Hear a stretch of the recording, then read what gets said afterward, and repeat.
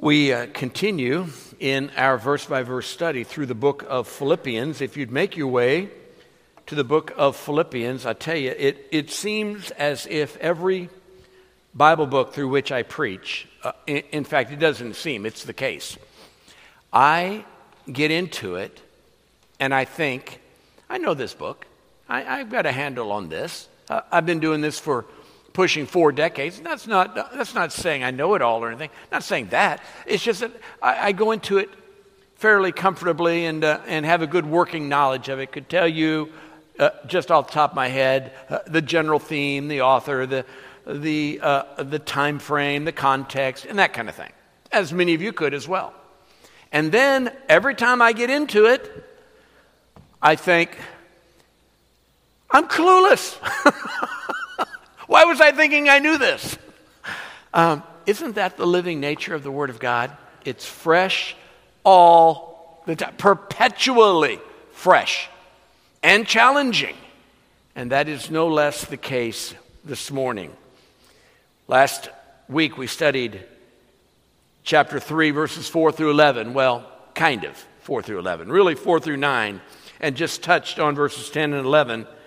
With the message last week I titled, Do Not Trust Self. Not only does that apply to salvation, don't trust self, it applies to Christian living because it's always by faith from beginning to end. That being said, that does not mean that we should sit back and do nothing, not at all. Today we pick up that thought with a message titled, I am a member of Christ. And I like what Robert Gurmacki wrote, not the professor at Calvary, his father, who said, getting saved is like getting married. It is just the beginning of a growing, knowing, and sharing relationship. And so, as a married couple, you are members one of another. And so too with Christ. You are a member with Him. You are in Him. You are found in Him. He's the head, you're the body. That type of principle. Theologian William Hendrickson commented, as long as one keeps clinging, even to the slightest degree, to his own righteousness, he cannot fully enjoy Christ's righteousness. The two simply do not go together. The one must be fully given up before the other can be fully appropriated.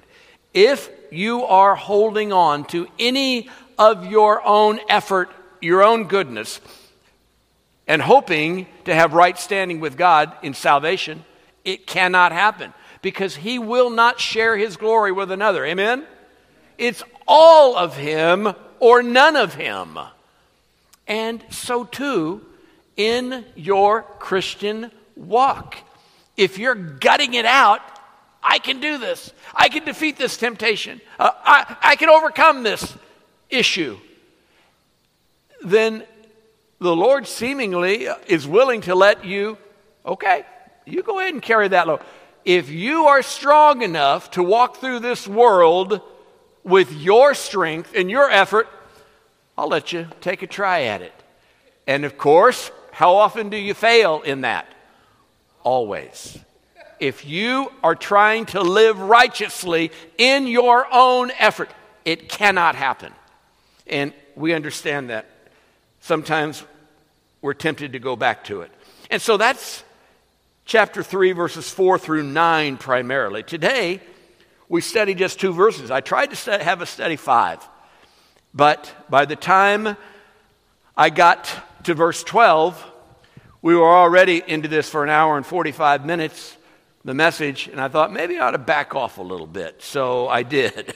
I opted to do that so that we could take a deeper dive today into verses 10 and 11, because just touched on it last week. You'll remember that. And so, Philippians chapter 3, for the 2 most difficult verses so far in Philippians, we'll take a run at it. Verses 10 and 11. But picking up for the context in verse 9, summarizing what had just been covered, and be found in Him. I want to be found in Him, not having mine own righteousness, which is of the law. I can't have that, but that which is through faith of Christ, The righteousness which is of God by faith. Now that is a great summary of what we've been studying now for some time, which then goes into the practical nature of verses 10 and 11. That I may know him, the power of his resurrection, the fellowship of his sufferings, being made conformable unto his death, if by any means I might attain unto the resurrection of the dead. Today, I've titled the message, I am a member of Christ. And I've intentionally not titled it, We are members of Christ. Aren't all believers members of Christ? Yes. Why would I have titled this, I am a member of Christ, instead of we are all members of Christ? It's because the focus in these two verses is very much, in fact, exclusively on the individual Christian. Say, how do you know that? The various parts of speech that are used, the nouns, the verbs, the participial phrases, when there is any type of person indicated, every one of them, in fact, in these verses, going down through verse 14, 10 times first person singular is used. It's not about the editorial we, not these verses. It's not about the editorial we, it's about the personal me. And you'll see that in verses 10 through 14. In fact, you'll see it even more often in verses 12, 13, and 14. But the whole context is about me as a believer, me as an individual, and what I long to see happen in my life for the cause of Christ. So the context is very much about me and not so much emphasis on the collective we. Two primary points if you're taking notes. First of all, spiritual intimacy with Christ begins with justification. Alluded to it already, talked about it last week, but I just thought about this week. Folks, when I was lost, and maybe you can identify with this, I didn't have a clue of what a relationship with the Lord meant. I only understood, to some degree, religion. That is, you pile up your good works, and you're going to have your bad works, and hopefully the good works will outweigh the bad, and things will somehow all pan out in the end if you're a good religious person. As long as you're sincere in what you believe, and that kind of a thing. I was clueless of what it meant that God, by His Spirit, resides within the child of God. Do you recognize that as a follower of Christ, God lives within you? Right? That's an amazing thought. That is an amazing concept that you tabernacle with God the Spirit. God the Spirit tabernacles with you. In fact, it says in Ephesians 1, verses 13 and 14, in whom also you trusted, that is Christ. After that you heard the word of truth, the gospel of your salvation, in whom after that you believed, you were sealed with the Holy Spirit of promise, who's the earnest. He's the down payment of our inheritance until the redemption of the purchased possession, that is, until all of you, body, soul, spirit, is redeemed and in His presence and unto the praise of His glory. And so you are sealed with the Holy Spirit. In fact, Romans 8 and verse 9 makes that even more emphatic, even more clear when it says, but you are not in the flesh, but in the Spirit, if so be that the Spirit of God dwell in you. Now, if any man have not the Spirit of Christ, he is none of His. That person is none of the Lord's, and the Lord is none of His. In other words, you don't have Him. So if you are saved, the Spirit of God does, in fact, dwell within you. You literally have the Lord residing in you. Well, it can't get any more intimate than that. Intimacy, spiritual intimacy, begins with justification, that God literally lives within you. And of course, God is omnipresent. He's everywhere at the same time and at all times.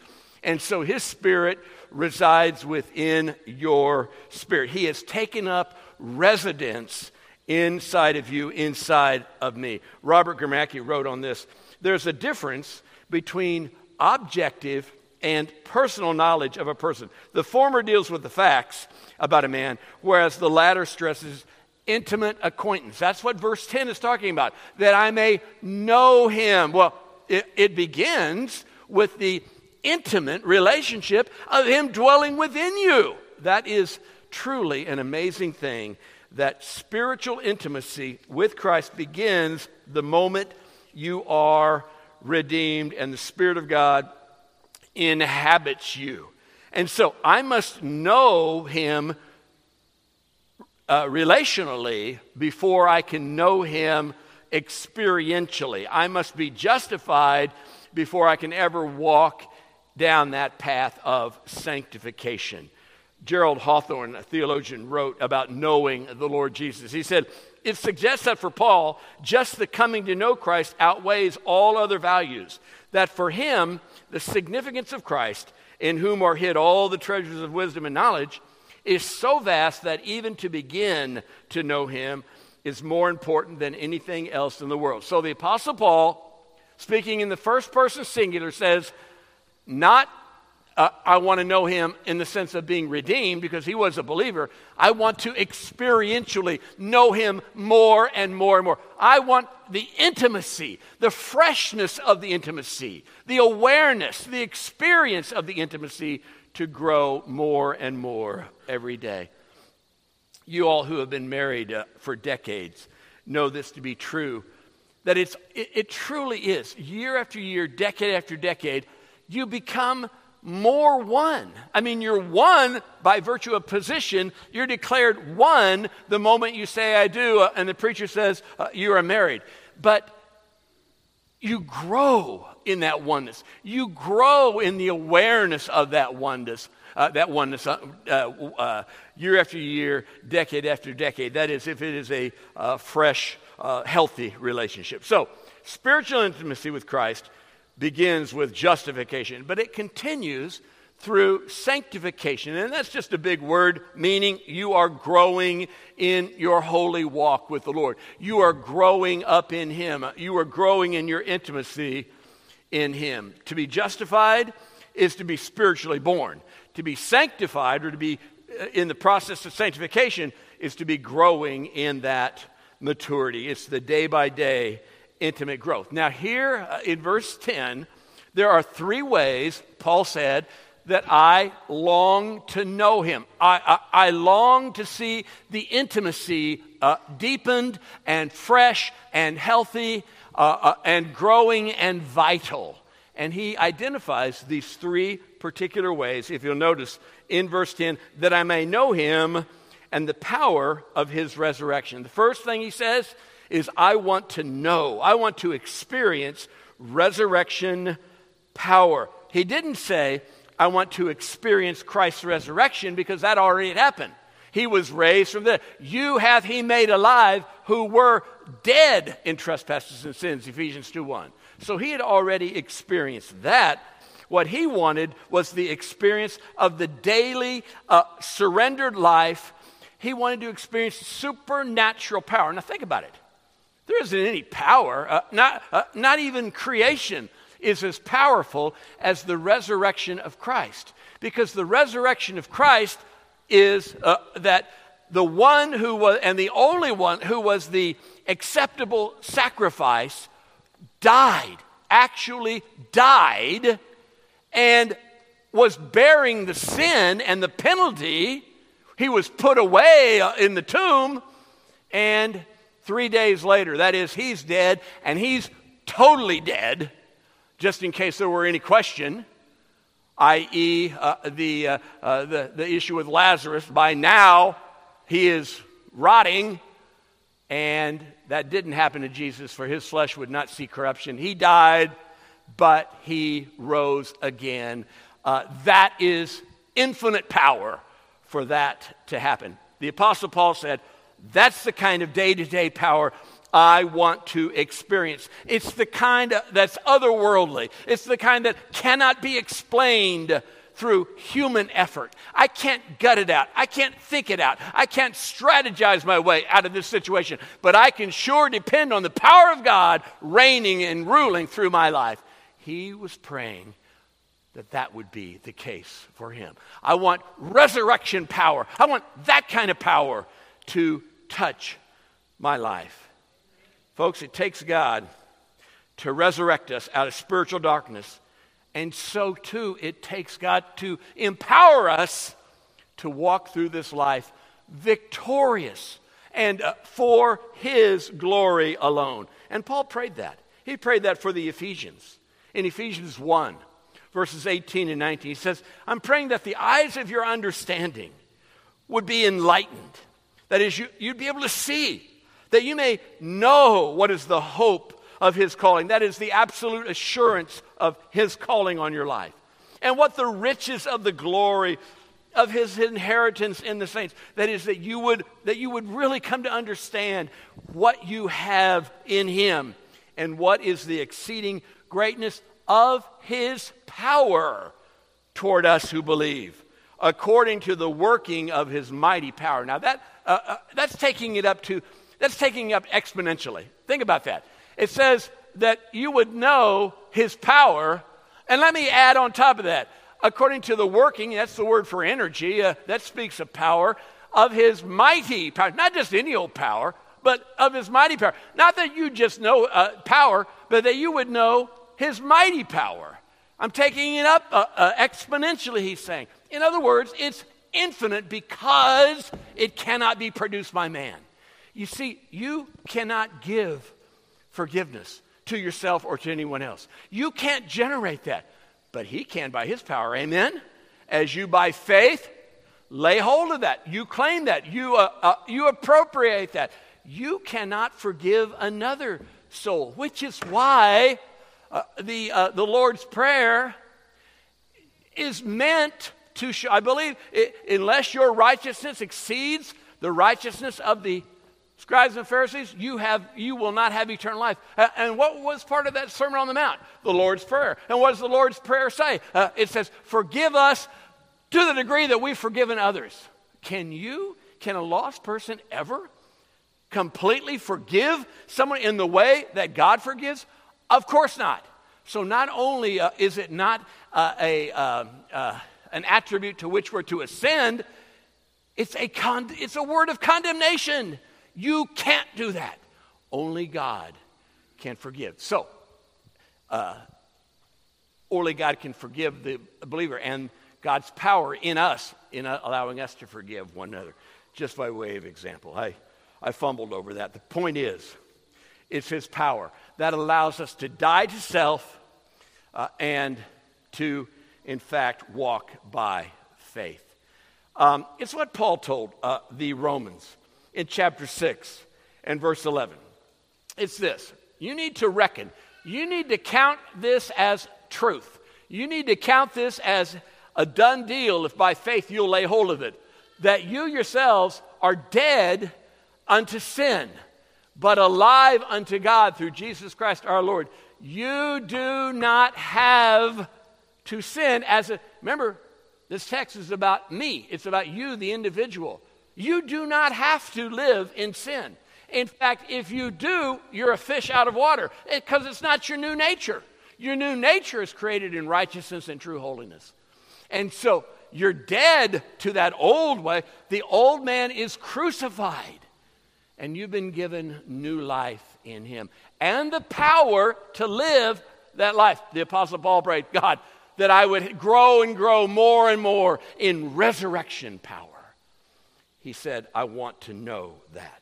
And then notice also in verse 10. It's not just to know the power of His resurrection, but to know the fellowship of His sufferings. I want to experience comforting partnership. Comforting partnership. That's the word, fellowship. A partnership, a shared experience with Him.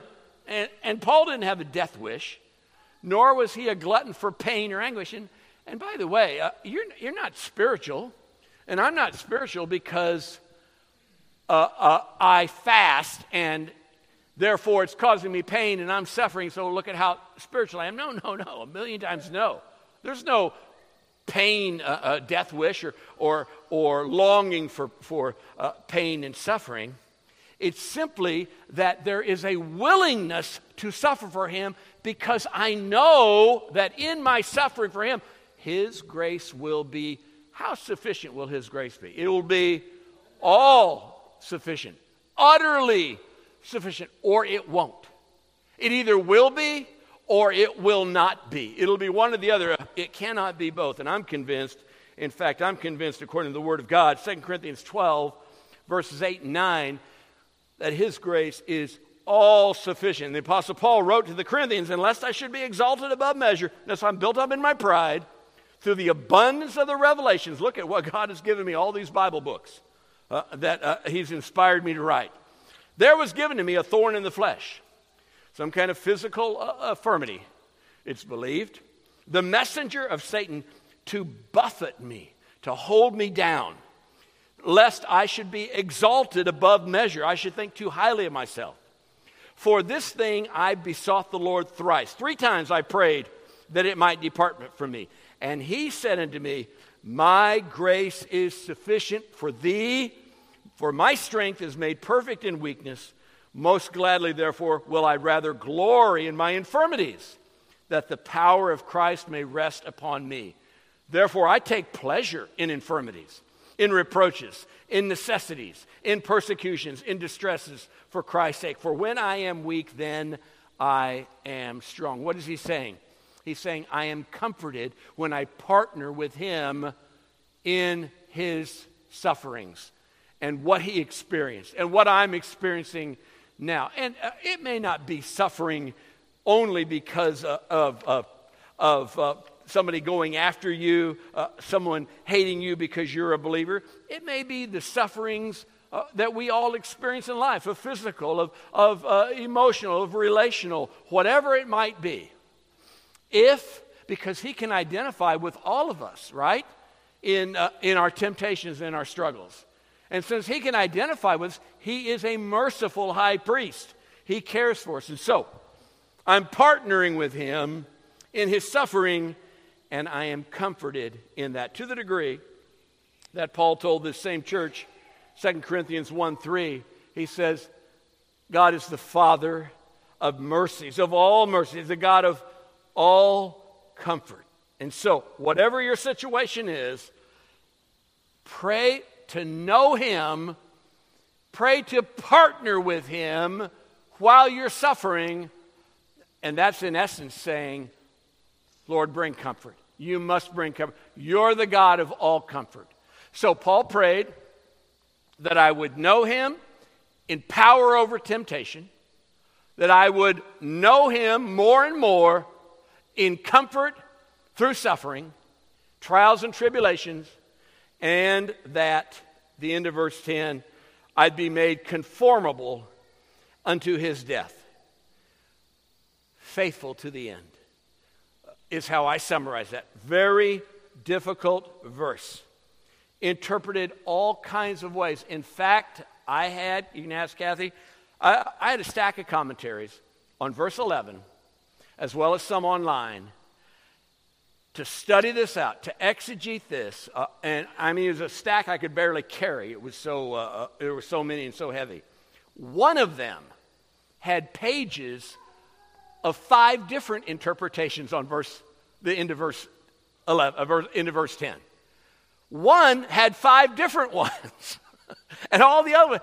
Folks, if there's ever been any text of commentators all over the map, and then from the same stream of thought, generally, then this is the one. What in the world does it mean? I want to know Him in being made conformable unto His death. Well, some would say that that's speaking of a child of God who can lose his or her salvation. Some would say it appears that Paul is doubting whether or not he will remain faithful to the end. Ergo, if he doesn't, then he will lose his salvation and be lost. And of course, at this church and among you all, that is absolutely not what verse 11, verse 10, the end of verse 10 teaches, and verse 11, if by any means I might attain unto the resurrection. And those two are tied together. The end of verse 10, be made conformable unto His death. Any means I might attain unto the resurrection from the dead. It certainly doesn't mean that you are going to lose your salvation or even potentially worry about that. You say, well, how do you know that? Because of the volume of biblical data we have from the very same writer, the Apostle Paul, which says there is no condemnation to them who are in Christ Jesus. Amen? And the very same writer who said, nothing shall be able to separate you from the love of God which is in Christ Jesus our Lord. You cannot lose your salvation if you're genuinely saved. He's not saying that. Okay, what is he saying? Well, it's good and helpful, I think, to bring a little bit of the exegesis to the table right now. That phrase in verse 11, if by any means I might attain unto the resurrection of the dead, is literally the outrising out of the lifeless.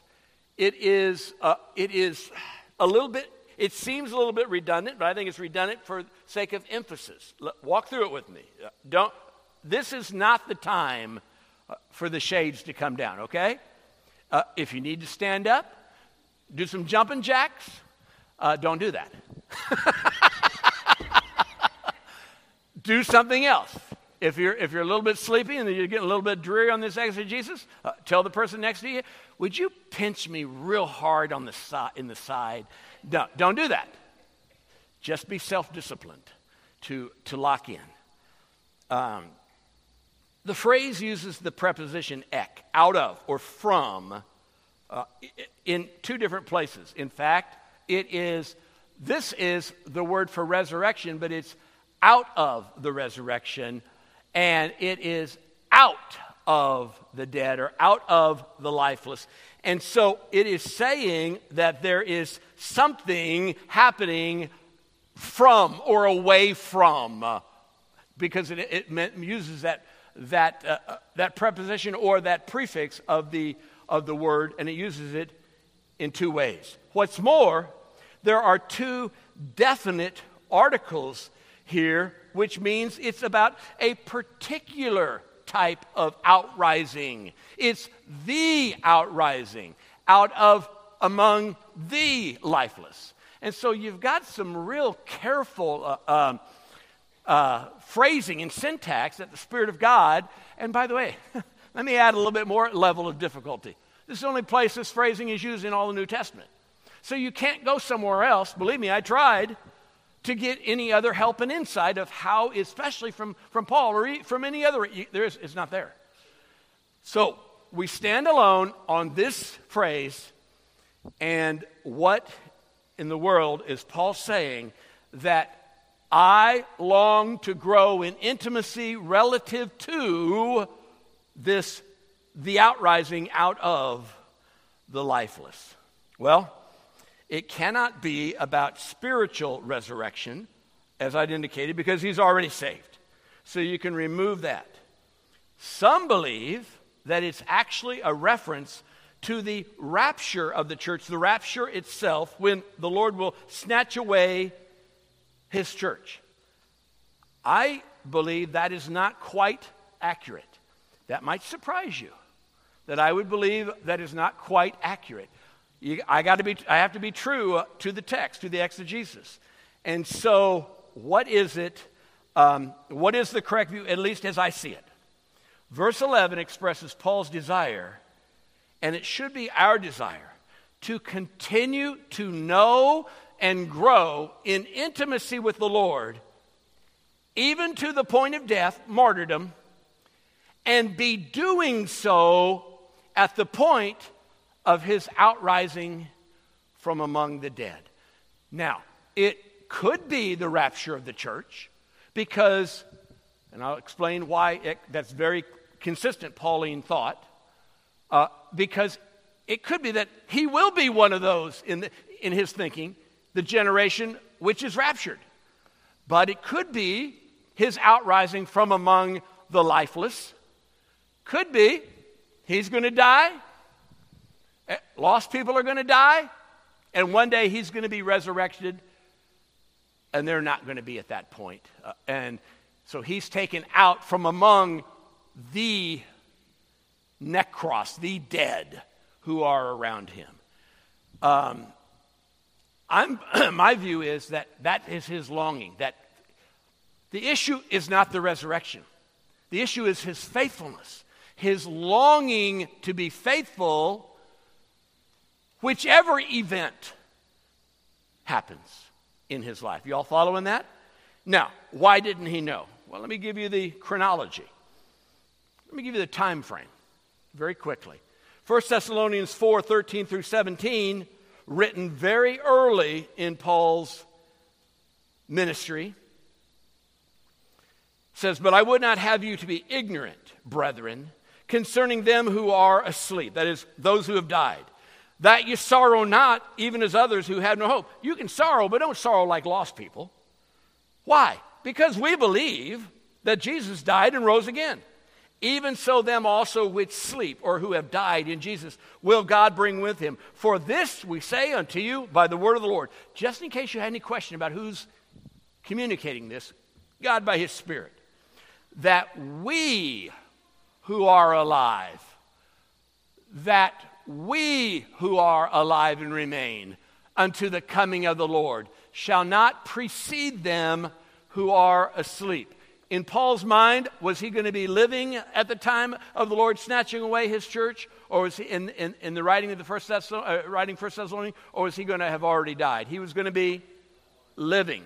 He thinks he is living. We who are alive and remain when the Lord takes home his church, we're not going to precede those who have already died. So in other words, there's a timeline. Those who have died, they're going to be resurrected.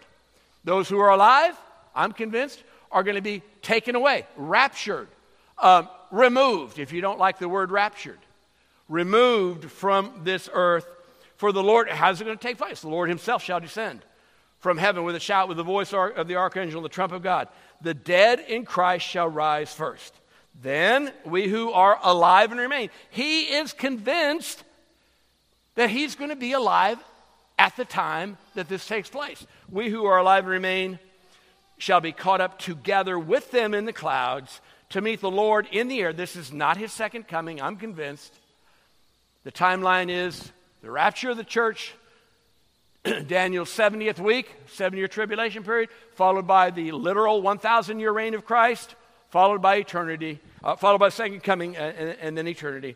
We'll be caught up together in the clouds to meet the Lord in the air, and so shall we ever be with the Lord. Okay, that was in 52, 53 or so AD. It's really, there's a long period of time, 49 to 52, 53 AD, somewhere in that 2 or 3 year time frame. Now, notice how Paul's thinking, of course by the Spirit of God, but he moved within the human author.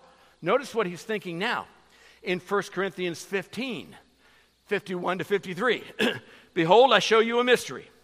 We shall not all sleep, but we shall all be changed in a moment, in the twinkling of an eye, at the last trump.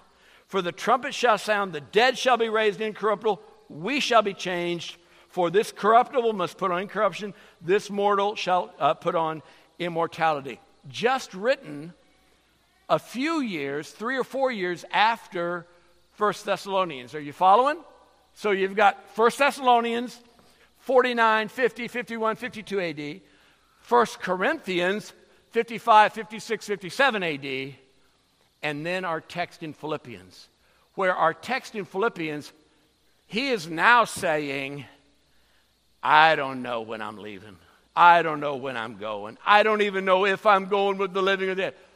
He is losing confidence that he will be alive. He very well could be among the dead who are resurrected.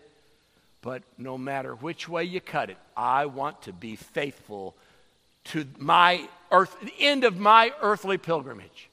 Whether it's by the uppertaker or the undertaker. Amen?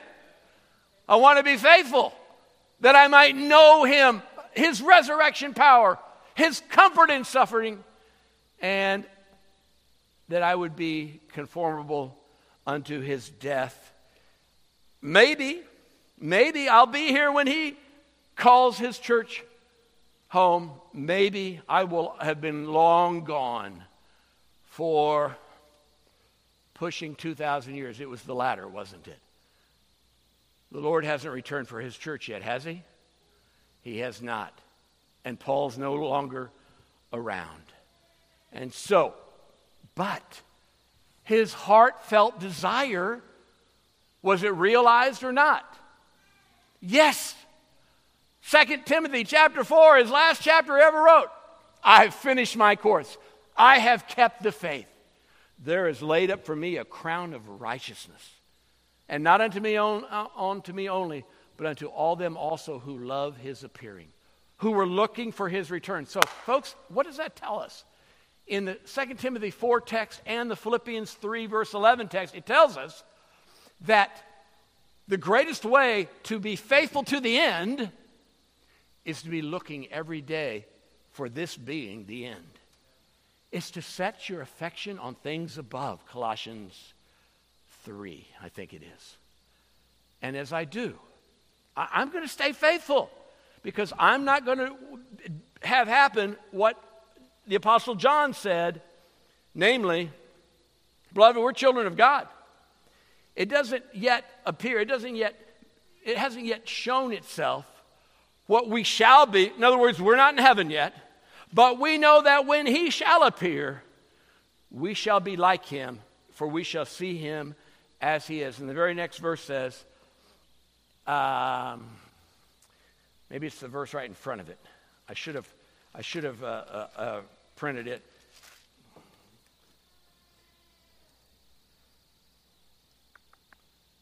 Verse 28 of chapter 2. Little children, when he shall appear, we may have confidence and not abide in him, that when we shall appear, we shall have confidence and not be ashamed. So if I'm going to remain faithful to the end, I'm convinced that Philippians 3, 10, 11 is saying, I'm going to be part of the out-resurrection out of the dead, either through the rapture, or I'll be resurrected when he calls his church home from among those others who have died, who will not be resurrected until after the millennium. Please understand, everyone, every theologian I consulted, and there were many, have said, this is the most difficult verse in Philippians. I'm not looking for sympathy. I'm not looking for pity. What I'm saying is, it's hard to know definitively what it means. It means something. It means something in the realm of intimacy, for I may know him. It's something different than resurrection power. It's something different than comfort during suffering. And it has to do with death. Death is all over the place at the end of verse 10 and 11. And it has to do with resurrection from the dead. Not spiritual, because that took place at salvation. So it's talking about some type of physical resurrection from among those who are dead. The out of the dead. And it occurs to me that if I'm looking and longing for the return of the Lord, my life is going to be consistent with that hope and that longing. Amen? I'm going to desire to be faithful to the end. I am a member of Christ, therefore. Of course, we are members of Christ, but this is very, very personal, very individual. I'm done with this. Look, if you would, at verse 10, that I may know him. Verse 11, that I might attain. Verse 12, not as though I had already, but I follow after, if I may apprehend. Also, I am apprehended. Verse 13, but rather than I count myself, everything I do. Verse 14, I press toward the mark. It's about you. This passage is about you as an individual follower of Christ. Commit to long more and more for his power over temptation. Commit to lay hold of his comfort during trials. Commit to remain faithful to the end of your earthly pilgrimage, whatever that looks like. The upper taker or the undertaker. Those are your choices. Either way, you're fine. Because for me, to live is Christ. To die is gain. You can't lose. You can't lose. He takes you early. That is earlier than you would have thought. And you're in his presence. My, how many times have I talked about with Kathy's mom's homegoing a few months ago? And I've said, and I don't say it in a flippant way, she is doing more than just fine. Amen? Wouldn't trade places if given the opportunity. Never felt better. Never sang like she was a great singer. Never sang better. In his presence. You can't lose. It's only win-win for the child of God. You stay here and serve him and bring him glory, or you go into his presence and are there in eternal bliss. Wow. This might be something we might want to share with folks. We just might want to share this message with others who don't know the glory of the gospel message. Lord, I'm so thankful for this time to study. Lord, best I know, I don't know any more, any better than this. So thankful to be able to stand on shoulders of others over the decades and centuries who have good understanding, better than I do, in education and experience and all. And so, but that's my heart. My heart is to know you, to have power over temptation, to have comfort and glory for God during suffering, and to always be looking for you to take me into your presence. May each one of us who know you have that same heart attitude. And Lord, for those gathered who don't know you, and by way of internet who do not know you, may today, even now, by your Spirit, bringing conviction, be the day of salvation. Have your will and way in and through this time. We're going to stand.